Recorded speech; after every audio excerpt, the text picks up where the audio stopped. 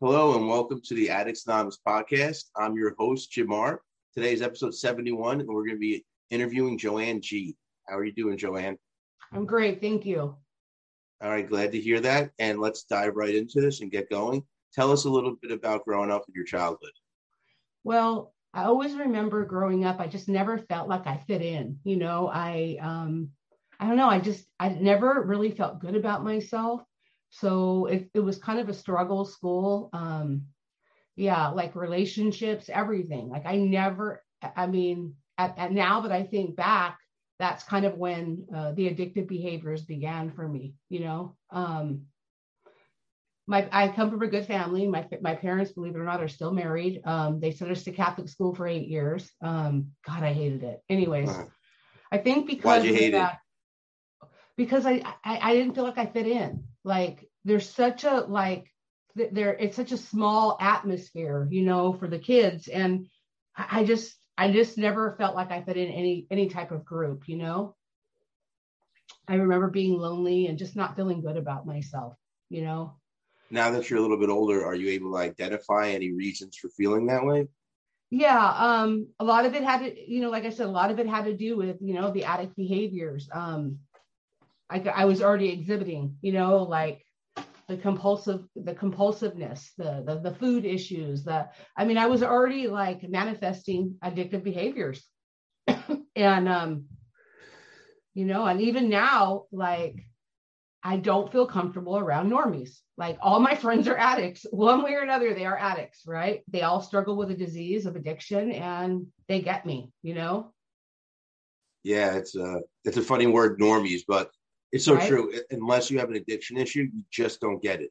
The best thing anyone in my mind who has an addiction issue, if they're trying to understand, the best thing they can say is, I understand that I don't understand. Exactly. Because normal people don't get it. They don't understand either how we think. No. Like I have friends, and I'll call them and I'll say, oh my God, this is what I'm obsessing over. And we'll laugh because they just obsessed over the same thing a couple of days ago, Yep. And like I said, nobody understands unless you actually have the disease of addiction. I don't know how to be normal in anything, unfortunately. Well, then that's the next question. What exactly is normal? Is anybody normal, quote unquote? Exactly. Right. Yeah. And, I don't like to look at people's character defects and all that, because I just need to worry about myself. Right. It's none of my business what other people do, but it's funny because I'll look at them and I'll be like, oh my God, they're drunk, or they're I can identify who they are and what they are, and, because I pretty much been addicted to probably almost everything in my life, so unless I work a program like working steps, really surrendering, I can become addicted to anything. And that's just who I am. And I accept that about myself, so I get it. Yeah. You said that you were displaying addictive behaviors pretty early. What kind of things did you do that were kind of an addictive behavior pattern? Well, for one, I've always had an unhealthy relationship with food, right? And I would just eat, whatever I wanted, blah, blah, blah. Relationships, boys. Oh my God, I was so unhealthy. I was so unhealthy. And the only way I was able to get past the unhealthy relationships was meeting my husband 27 years ago, and, he passed away, by the way. It's been a year, but he passed away.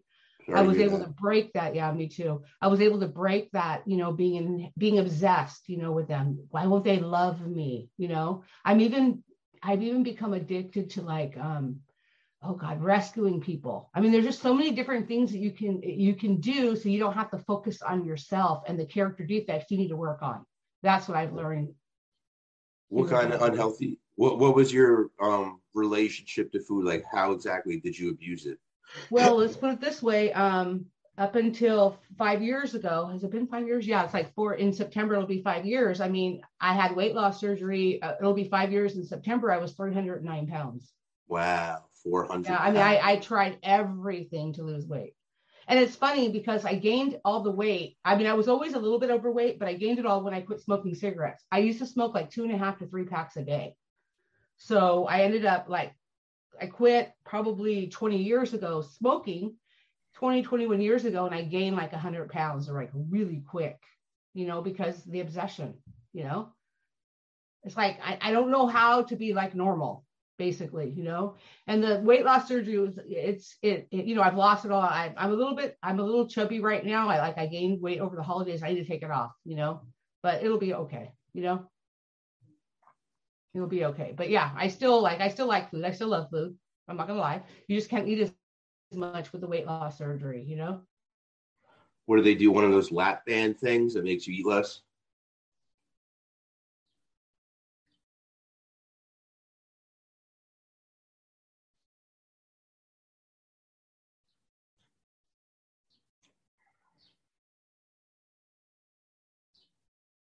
All right, having a little issue here with the internet. In a second here.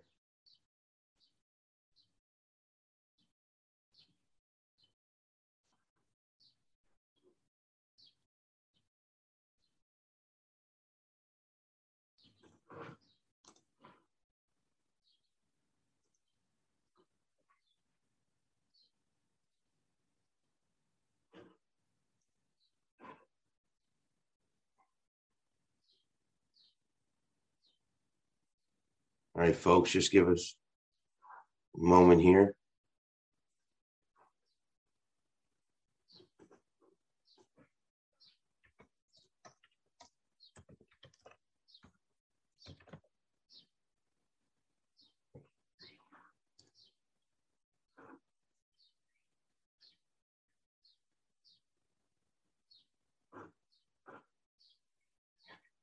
All right, folks, just another moment or so. We'll restart this interview. Figure it's better to wait than to start a whole new video.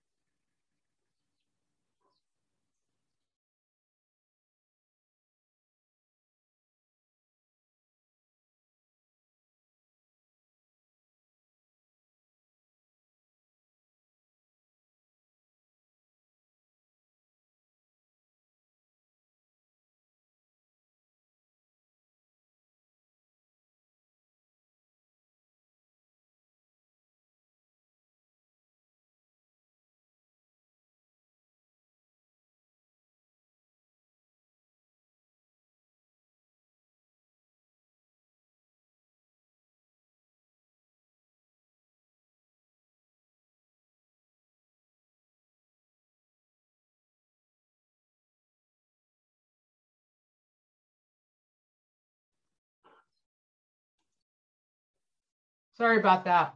All right, we're back. All right, just paused it for a moment or so. So let's get back into it. And actually, for the next time, I just realized there might be a pause recording button. But where were we? We're talking about like the different things about addiction, right? Like the different things I've done, and relationships and food, and yeah.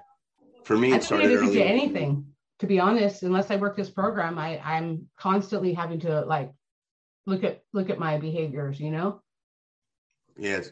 Now that you mention it, I had an issue with food myself. I remember I would just eat an entire sleeve of Chips Ahoy, and it made me feel good. So why not eat more? That was all there is to it. My parents were divorced. I was lonely. I missed mom, and they made me feel better. That's why there's the term comfort food, because it makes you feel more comfortable. Correct. And like I said, we're not normal. Like, no. I mean, I've even been a workaholic before. Like, yep. I mean, there's so many different, honestly, until, like, I don't mean to jump around, but until I really surrendered to the program, I've really struggled. Like, I mean, I have, I'll be hitting, God willing, in July, 6 years, right? But I can honestly say I really started working the program about a year, and like when my husband passed away, because I was super scared because I was afraid I was going to relapse. And I knew that if I did, I had no one to bail me out, because he was a great, I could manipulate him to get money and everything else, So, I was really worried because of the way I was feeling, the loneliness. I was so scared, and I really, really surrendered to the program. And life is, I miss him, but life is good, So when was the first time you ever actually used a substance other than food or relationships, like a drug or alcohol? Okay, so here's the thing. I haven't drank or partied since I was 19. Like I just didn't do it. And I would drink. I never crossed over to addiction for alcohol or drugs, basically. I just know who I am and I don't mess with it. I thought gambling was much more ladylike, ha ha. But yeah. But here's the interesting part. What a lot of people don't, where I live, there are no Gamblers Anonymous meetings. Okay. The program, I don't know why it doesn't work. I've had meetings. I would go, I'd have one or two people come. I would go, I'd have to go a couple of months. Nobody showed up and I got discouraged. I just said, forget it.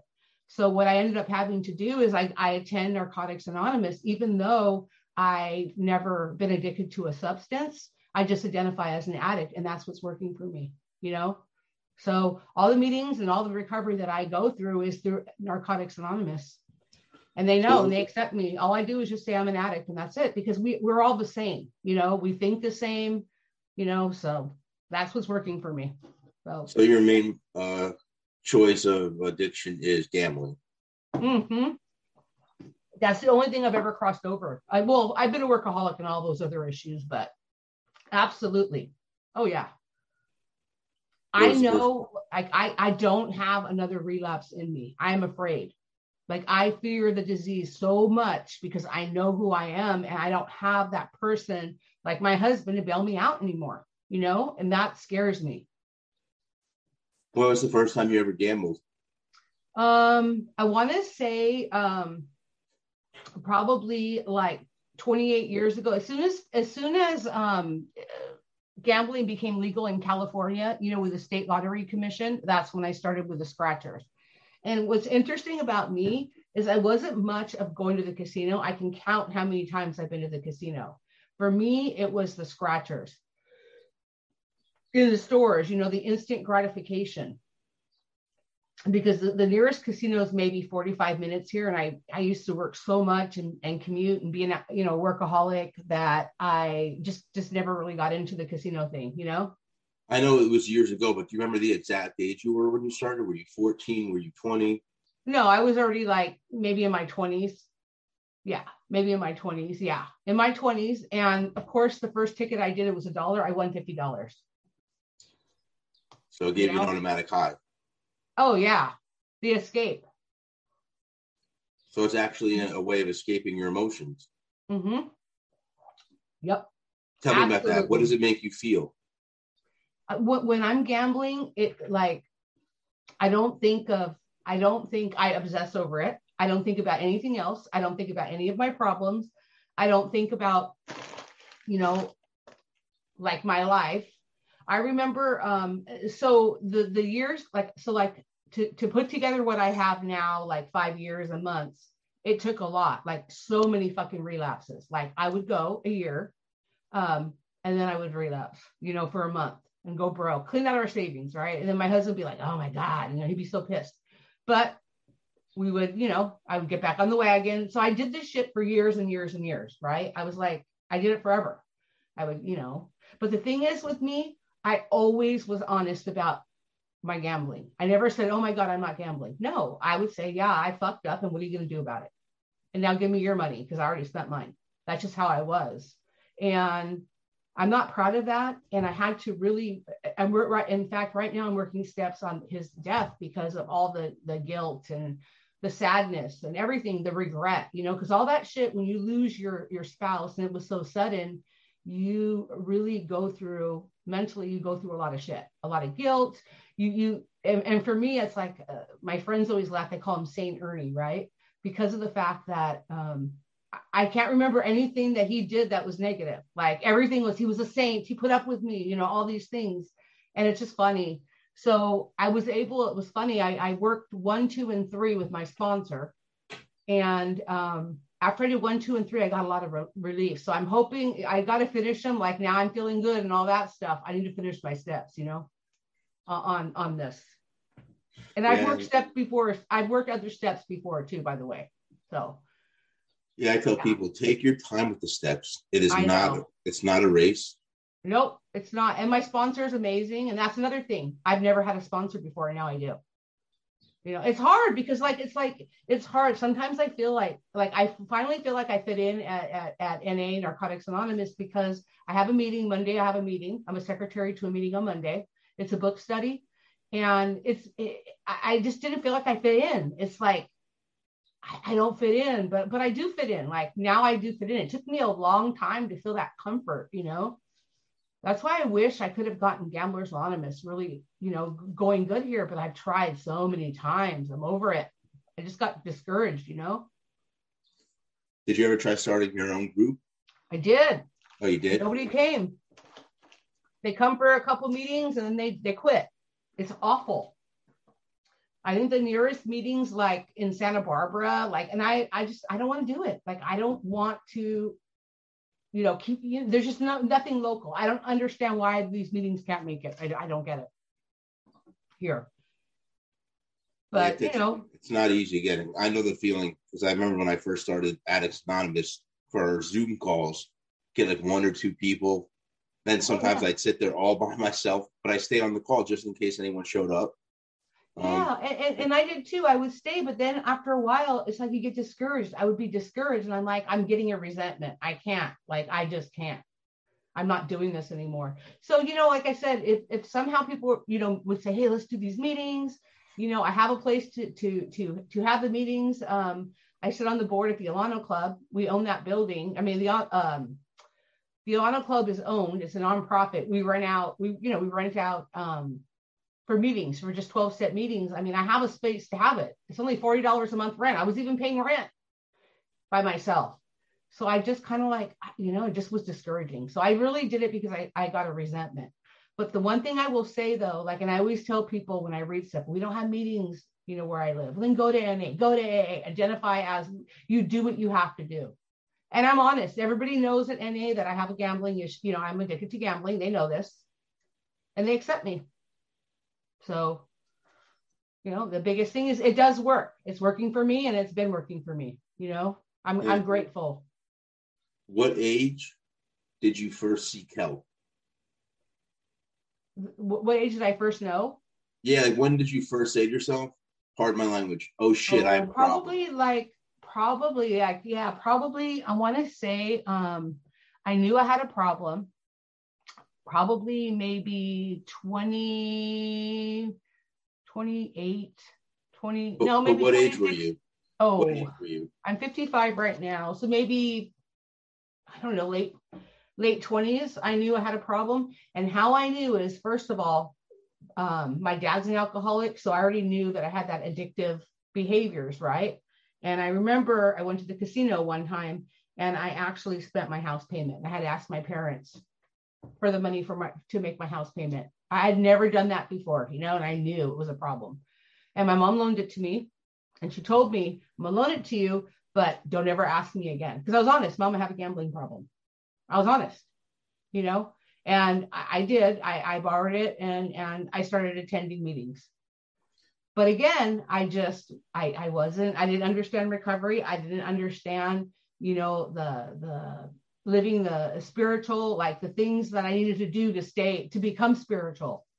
And the thing is, what I came to conclusions on, my past and the way I've treated, I treated my husband, it was addictive behaviors. I wasn't surrendering to the program. It was, addict behaviors. Yes, I was abstinent from gambling, but I wasn't truly in recovery. And that's one thing I've had to really look at and own that, and it gave me comfort because I know I'm willing to do the work now, I don't ever want to be that person that I used to be. I'm proud of the person I'm becoming, I don't ever want to be that way anymore. So yeah, it's been a journey. I'm telling you, I would go, I tried everything. I tried church. I tried Celebrate Recovery. I mean, and I just Celebrate Recovery was nice as far as the steps, but I hated being preached. I didn't want to hear it. I just wanted to have a group, steps, share and be done. But I don't know. It just, whatever works for people, I guess. I don't know. It's not my place to put other people down in their recovery, but It didn't work for me. One thing I find interesting is that you were so honest from the start, like just telling people. I mean, most addicts, we hide it. Well, that's just how I am. And the thing is, I think that's why, honest to God, that's why I'm able to have the time that I have now, because of the honesty. I just never lied. I wasn't going to lie. And it was funny because my husband would be so mad at me, like, yeah, I did spend it. Now give me your money. That's just how I was, and I'm not proud about that, but I also know that I'm not that person anymore, because I've done the work to figure out why I was that person. I don't know, man. It's just the honesty. That the thing is, this program is such an honest program. If you can't be honest with yourself, how the heck can you recover? You can't, because you're going to make excuses. You're going to justify. And I remember too, like, okay, so I'm 55 years old. Okay. Probably my gambling became really, really bad when my kids were teenagers, and when my two boys got into drugs pretty bad, and it just was, I didn't want to feel the feelings. I was worried. I was scared. I mean, all these things. And I would think to myself, and I would even tell them, if you guys weren't such little shits, I wouldn't gamble. I tried to blame that on them, and that wasn't right. It's just, I didn't want to deal with life on life's terms. There you go. I justified it. And that's the thing, and until you take a look at why you're doing, it's not anybody's fault why you're gambling. It's because you don't want to feel your shit. That's why. You don't want to feel like life is not easy. Like, let me give you an example. I used to think if I did everything right, like go to church, give a percentage of my money to the church, all these things, nothing bad was going to happen to me. And that's bullshit, because life happens. People like, and I even remember, like, so my husband passed away. He had a lung disease he had never had symptoms with. And in late December, he got sick, and he wasn't getting better. And they figured out, okay, that lung disease that he had been treatment for, and he had went to a specialist 2 times a year for, manifested, and it was too late. There was no ventilators. It just was a shit show. It was like he got sick, in 3 weeks he was dead. Okay. And he was in the hospital probably that whole time. And I was like, and I was mad at God. I'm like, God, how dare you take him? Like, I wasn't ready for him to go yet, like, why would you do that to me? I was angry with God. And it's like, dude, like, he was suffering. Like, I'm glad that he only suffered for a couple of weeks. That disease is horrible. And until I that's how selfish I was, and I look at that, and now I think back, yes, I miss him, but I'm so happy he's not suffering, because he would be miserable right now, So anyways, I just, like, I'm not trying to, like, take over on this, so please ask me questions. No, this is what we do. We're talking about your life story, and that is part of it. So feel free to keep talking. Yeah. So anyway, so for me, like I said, like I really tried, like, I know they say, like, when you have loss, for me, the loss of him, like, in fact, I was, the book we're doing at my meeting on Monday nights is called Living Clean. Okay. And what it's about like not living that addictive life. And we were talking about what was your rock bottom? There you go. Rock bottom. My rock bottom was Ernie passing away, and me having so much fucking guilt because of the way I acted and treated him when I was in active addiction, as well as just being abstinent. And that's what keeps me doing what I'm doing now, because I don't want to feel this sadness. I don't want to have regret. Like, it's interesting. And even like, even like, as far as like work and everything, I've really, like, there's some things I need to work on. Like, I like to spend money. There's just shit I need to still work on. Like I could be saving more. I don't need to be, like, shopping even makes me feel different. It's interesting. Shopping even makes me feel a certain way. So I have to watch that, So, but at least now I can see the behaviors, I see them, recognize them, and I'm willing to do the work to change those behaviors, I just want to be happy, and have peace and serenity, like everybody else in life, That's the ultimate goal. Everyone just wants to be happy and live their life. Right. They want to minimize however much pain they're going to feel in their lifetime. Right. So at what point was your actual what do you call it, recovery working for you? Was there a point where you had a few years, when you put it this way, when you first started, how long was your first stint, quote unquote, of sobriety? Probably like a year. Okay. But again, all I was doing is just being abstinent. I wasn't working the program, just abstinent, and shit when like I felt bad about myself or whatever. And I gambled. I would do that all the time. It was funny because I would do it. I'd have this time and then I would just relapse like nothing for maybe a month. And then I'd get back on the wagon. That went on for many, many years, many years. Yeah. So I don't know, man. But go ahead. You go first. Sorry.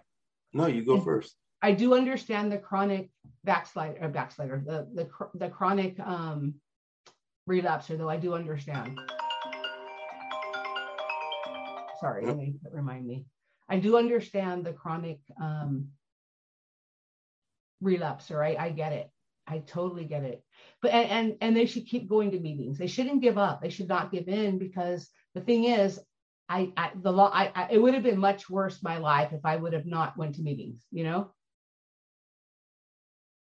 So yeah, you just don't want to give up, because the miracle will happen. You just gotta keep going, it'll click. It'll click. So how was it once you first started working the steps? Did you embrace them at first, or were you kind of like, no, I didn't want to, hell no. Like I didn't even know, because like, then what? I'm not perfect. It was, for me, like, it really helped me, these last steps, it really helped me realize why I acted a certain way. So that really gave me comfort, because I had so much guilt and sadness and regret when my husband passed away, so much. And working those steps showed me why I was behaving the way I behaved, and so it's given me a lot of relief, and it will give you a lot of relief. It'll give you relief, and it'll give you growth.